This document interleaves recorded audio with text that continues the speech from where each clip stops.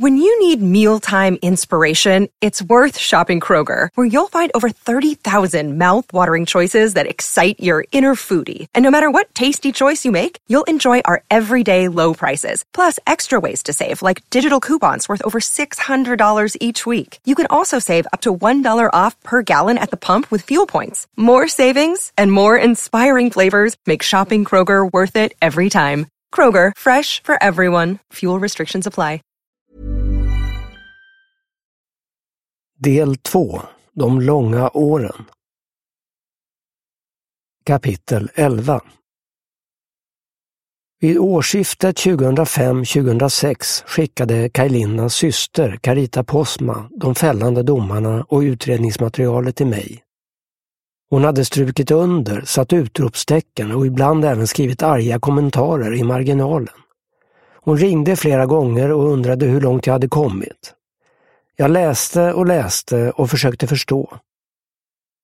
En sak stod klar direkt. Som rättsreporter hade jag följt många mordfall, men detta brott liknade inget jag sett tidigare. Rånmordet i Kalamark var särskilt brutalt och otäckt. Det var svårt att förstå varför någon hade använt så mycket utstuderat våld mot Roger Lindberg om syftet bara varit att stjäla pengar.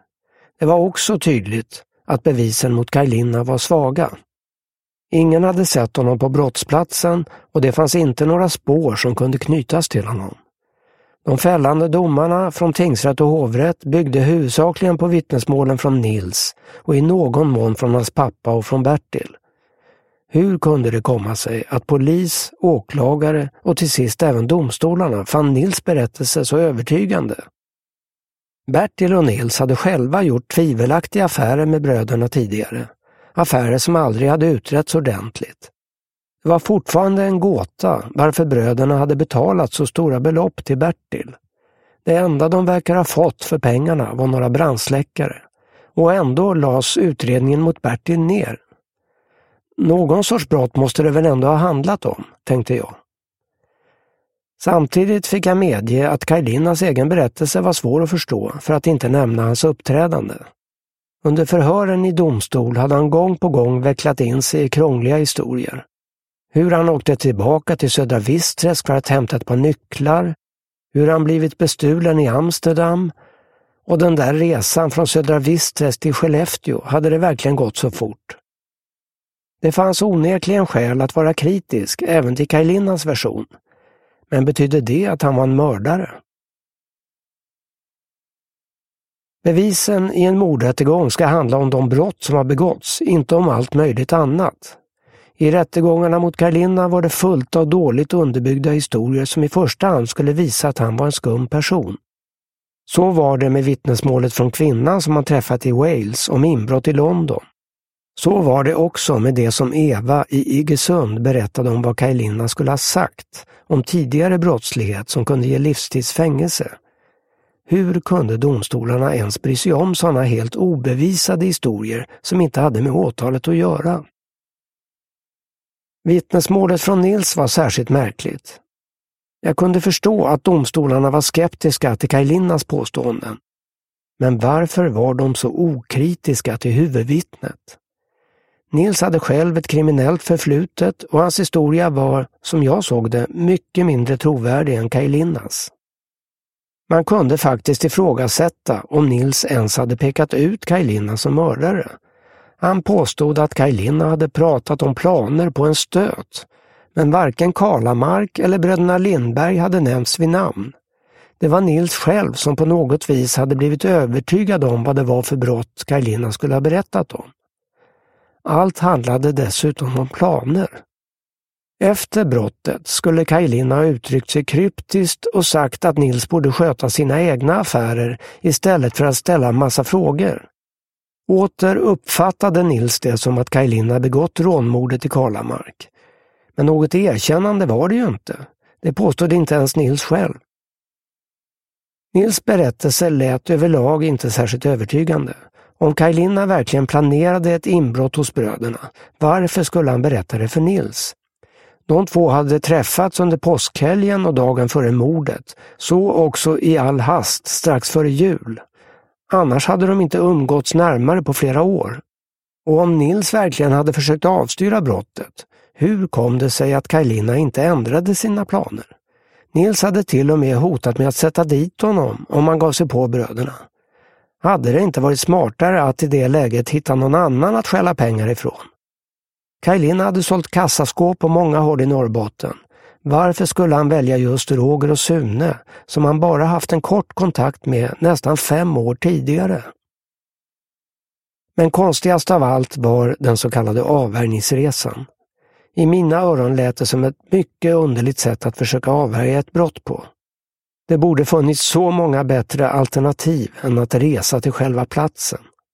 Att Nils inte ens verkade hitta dit var också gåtfullt. Det är inte ett dugg svårt att hitta. Ute vid den stora vägen mellan Piteå och Arvidsjaur är det tydligt skyltat kala mark och det finns en enda grusväg som passerar byn.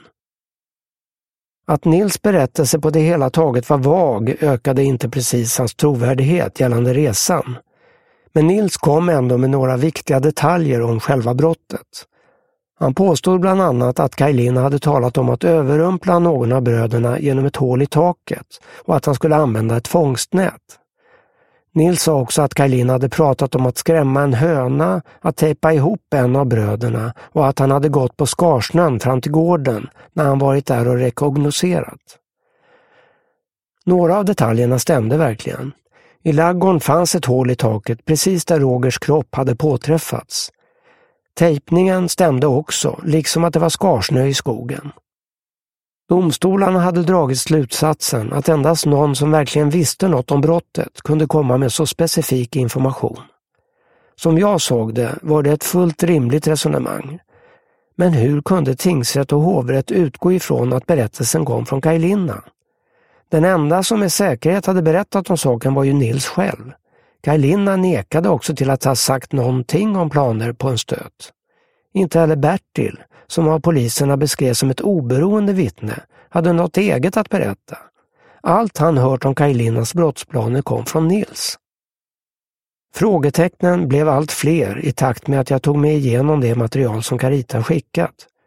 Hur kom det sig att varken polis, åklagare eller domstolarna skärskådade Nils berättelse? I förhören fanns inte en enda kritisk fråga till honom. Visserligen verkade Nils själv ha alibi för brottet, både genom telefonlister och ett vittnesmål från hans syster som sa att han var i Arvidsjaur när bröderna angreps. Men han kunde ju ändå vara delaktig i planeringen. Det var svårt att förstå hur 2 rättsliga instanser så okritiskt kunde köpa berättelsen om avvärjningsresan, som Nils dessutom kom med i det 3:e förhöret efter flera veckor. Tidigare hade han inte nämnt ett ord om saken. Tvärtom påstod han då att han och Kaj-Linna hade skilts åt i Piteå och åkt vidare hemåt var och en för sig. Att Nils pappa kom in som vittne ännu senare och bekräftade vad hans son påstod rörde till det ännu mer. En detalj som tingsrätten hade tagit intryck av var att Nils pappa samma kväll som avvärjningsresan hade ett registrerat bankomatuttag i Öjebyn i Piteå. Det var onekligen klart att han hade varit i Piteå, men frågan var ju om Nils och hans pappa hade åkt dit tillsammans med Kaj-Linna. Först i hovrätten la advokat Thomas Olsson märke till att bankomatuttaget tillsammans med Nils mobiluppkopplingar verkade kullkasta hela hans historia om resan. Nils mobil hade kopplats upp mot en mast i Öjebyn strax utanför centrala Piteå samtidigt som han påstod sig vara ute på bilfärd med Kaj-Linna. I det läget blev pappans bankomatuttag ett tecken på att hans och Nils berättelse inte gick ihop tidsmässigt. Uttaget hade skett klockan 19:42 och pappan påstod att han gjort det efter att Nils och Kaj åkt iväg på sin resa. Telefonlistorna visade att Nils mobil hade ringt 2 samtal, klockan 20.00 och 20.20. Det ena samtalet hade gått till hans syster, det andra till Bertil. Det rörde sig om mycket korta samtal, men telefonen hade hur som helst kopplats upp mot master långt ifrån Kalamark.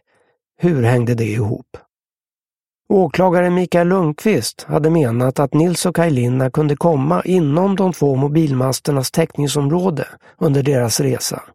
De hade ju kört runt på diverse vägar och bråkat, enligt Nils. Men om sådana uppkopplingar ens var möjliga hade inte utretts. Det var bara vad åklagaren trodde.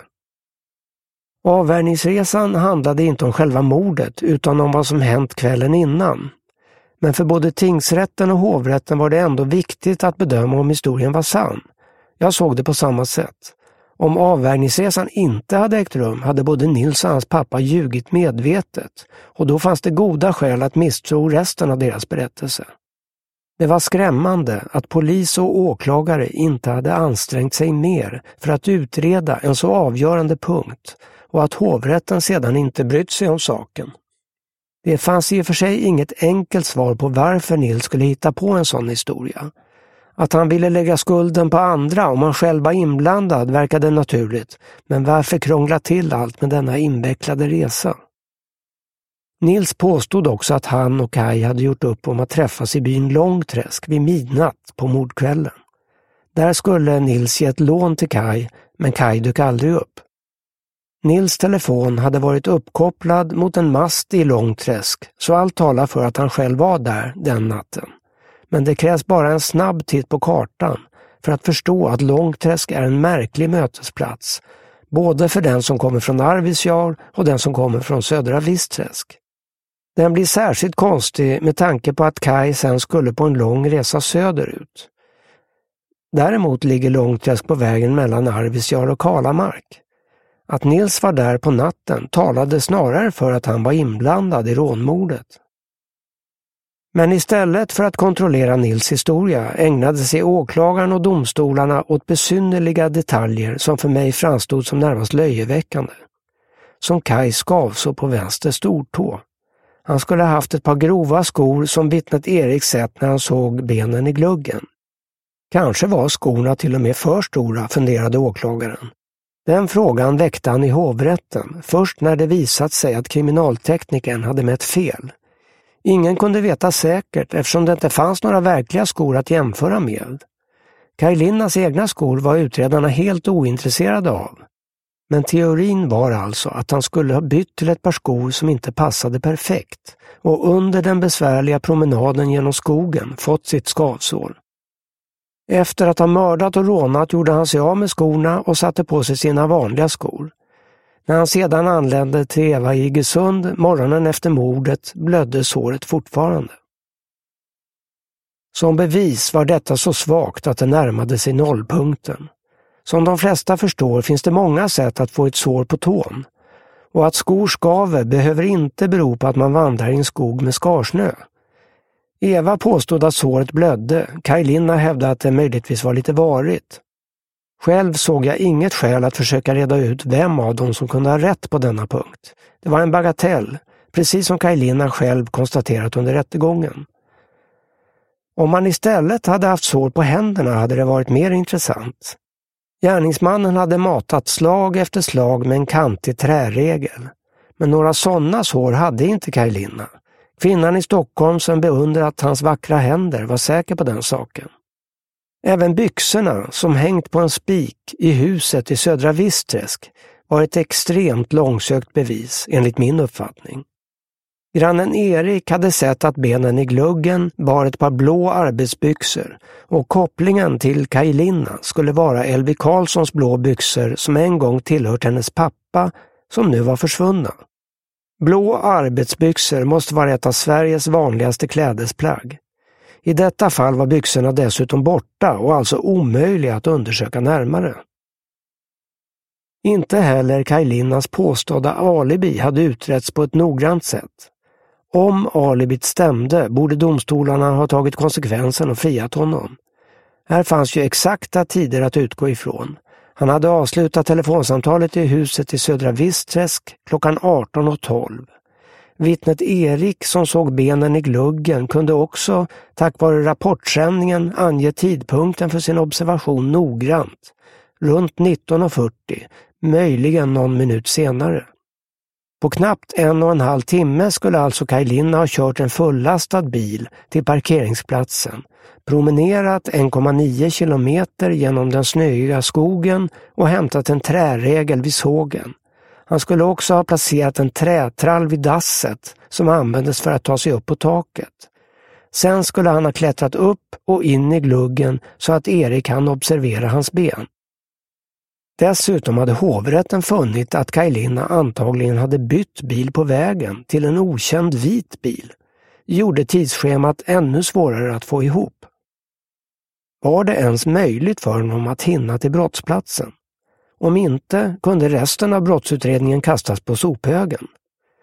Kaj Linna kunde ha ett blödande skavsår, han kunde ha stulit Elvis byxor, han kunde ljuga om stölden i Amsterdam och han kunde ha bluffat om när han lämnade huset i Södra Vistträsk. Allt detta saknade betydelse om hans alibi höll. Men polis och åklagare verkade ointresserade av att kontrollera historien.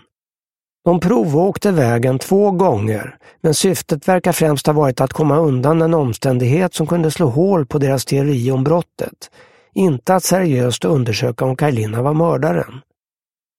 Det fanns många vägar att välja på och polisens första resa gick från Södra Vistträsk till parkeringen vid Eliasleden, på grusvägar fram till byn Långträsk. Därefter några mil på bra asfaltväg innan avfarten till Kalamark. Den totala sträckan var 93 kilometer. Bilfärden tog 1 timme och 5 minuter och genomfördes i början av oktober 2004 med helt andra vägförhållanden än vid snösmältningen i april. Att polisen valde just denna sträcka berodde på att det var denna väg Nils påstod att Kaj Linna hade tagit hem kvällen innan när de skulle ha varit ute på avvärjningsresan. Det var också anmärkningsvärt att poliserna lyckades hålla en något högre medelhastighet på de krokiga vägarna till Kalamark än när de skulle testa färdvägen från Södra Vistträsk mot Skellefteå, då syftet var det omvända, alltså att visa att Kaj Linna inte kunde hinna. Den resan gick till allra största delen på stora riksvägar och på E4. Poliserna var ändå inte nöjda med sin rekonstruktionsresa och den 19 januari 2005, efter tingsrättens dom, gjorde de ett nytt försök. Denna gång hittade de en kortare och bättre väg. Sträckan mättes till 83 kilometer, men resan gick ändå inte fortare. Poliserna fastnade bakom en timmerbil och fick vid 2 tillfällen stanna på grund av renflockar som gick på vägen. Totaltiden blev åter 1 timme och 5 minuter. Inte heller promenaden i skogen hade genomförts under samma förhållanden som vid mordet. Kriminalteknikern som vittnade i rätten påstod i och för sig att det måste ha varit som att gå på asfalterad väg när mördaren gick genom skogen, trots att det fanns gott om genomtrampningar i skarsnön. Men hur han kunde bedöma det var en gåta. Dessutom blev hans vittnesmål motsägelsefullt. Samtidigt som teknikern sa att det var lätt att gå i skogen, berättade han om hur aggressivt skartäcket var och om iskristaller som kom ner i skorna. Det verkade som att han försökte ge en förklaring till Kaj Linnas skavsår. Vittnesmålet blev också direkt pinsamt när det avslöjades att teknikern hade tagit fel på skostorleken. Det var häpnadsväckande att hovrätten överhuvudtaget la någon vikt vid vad han berättade efter den incidenten. Även om man valde att tro på polisens svajiga mätningar av hur fort det gick att ta sig från Södra Vistträsk till Kalamark var det helt klart att Kaj Linna måste ha haft mycket bråttom för att hinna i tid. Det verkade helt ologiskt. Det telefonsamtal han avslutade klockan 18:12 i huset i Södra Vistträsk var med Nils, som alltså skulle ha hotat att sätta dit Kaj Linna om han gjorde något mot bröderna. Så fort han slängt på luren måste han ha rusat till den fullpackade gamla Toyotan och kört så fort han kunde till Kalamark och sen skyndat sig genom skogen, hämtat en påk vid sågen och fortsatt fram till brödernas gård och kastat sig in i gluggen i laggården, samtidigt som Erik stod och ledde bort vatten från vägen. Den som tänkte begå ett brott borde ha agerat helt annorlunda. Han skulle ha rört sig försiktigt för att inte väcka onödig uppmärksamhet och avvaktat för att inte bli upptäckt av Erik. Det hade varit lättare att förstå om gärningsmannen lämnat gården snabbt efteråt, när Roger var mördad och Sune låg skadad i huset. Så gick mina funderingar. Jag såg det som nästintill bevisat att Kaj Linna inte var den som Erik hade sett i gluggen, och då var han inte heller mördaren. En annan sak förbryllade mig. Det verkade nästan som att utredarna var angelägna att sätta dit just Kaj Linna. Jag har hört talas om poliser som blev mycket motiverade att hitta fällande bevis mot kända brottslingar som de jagat under en längre tid. Men så var det inte här. Polisen visste ingenting om Kaj Linna sedan tidigare. Han verkade inte heller stämma in på bilden av en grov våldsbrottsling. Men, min kritik till trots, betydde allt detta att Kaj Linna var helt oskyldig. Där kände jag mig mer osäker. Han kanske hade varit med och planerat brottet tillsammans med Nils och kanske också Bertil, medan någon annan stått för det brutala våldet. Varför hade han annars hållit sig undan polisen? Som journalist såg jag också ett annat problem. Jag kom in i handlingen för sent. Alla frågor jag hade borde redan ha prövats under de rättegångar som varit. Även om Kaj Linna var helt och hållet oskyldig var det svårt att se att en artikelserie i Dagens Nyheter skulle ändra på någonting. Han hade trots allt dömts efter konstens alla regler och fått stöd av de advokater han själv hade valt. Även om utredningen var undermålig hade han haft möjlighet att lägga fram sin sak. Telefonsamtalen som tydde på att Nils och hans pappa ljög fanns med i utredningen, på samma sätt som hans påstådda alibi. Bevisen skulle ha varit skrattretande om det inte hade gällt något så allvarligt. Men fallet var avslutat och Kaj Linna satt inlåst på livstid. För att han skulle få en ny chans gällde det att följa de regler som rättssystemet arbetar efter och att försöka få domen omprövad av Högsta domstolen. Den möjligheten är liten, för att inte säga mikroskopisk, eftersom det för att riva upp en dom som vunnit laga kraft krävs något alldeles extra. Att kritisera de gamla domarna var inte särskilt meningsfullt, trots att de var svaga. För att Högsta domstolen ska frångå orubblighetsprincipen och bevilja resning finns ett särskilt krav, det så kallade nyhetskravet. Den dömde måste lägga fram nya omständigheter som inte var kända när domen föll. Dessa nya omständigheter måste vara så viktiga att domstolen inte skulle ha fällt personen om de varit kända eller åtminstone väcka tvivel om att domen inte var riktig. Ansvaret för att få fram sådana omständigheter vilar på den som vill få domen ändrad, alltså på Kaj Linna som satt inlåst i fängelse. Och efter den fällande domen finansierar inte staten något juridiskt biträde för att han ska lyckas. Det var ett av skälen till att Kaj Linnas syster vände sig till mig. En journalist kanske kunde få fram något som räckte som grund för att få resning och dessutom skapa en sån uppmärksamhet att rättsväsendet måste reagera. Det hade hänt förut och kanske kunde det hända igen. Jag insåg att det i så fall skulle bli ett mycket svårt arbete som antagligen skulle misslyckas. Jag skulle förmodligen stånga mig blodig och väcka falska förhoppningar både hos Kaj Linna och hans anhöriga. Men om han var oskyldig och en livsfarlig mördare gick fri var det kanske ändå värt ett försök. Innan jag bestämde mig ville jag veta mer om huvudpersonen. Vem var denna man som medvetet höll sig undan polisen när de sökte honom och som ibland verkade helt ointresserad av att berätta sin historia? Det var dags att träffa Kaj Linna.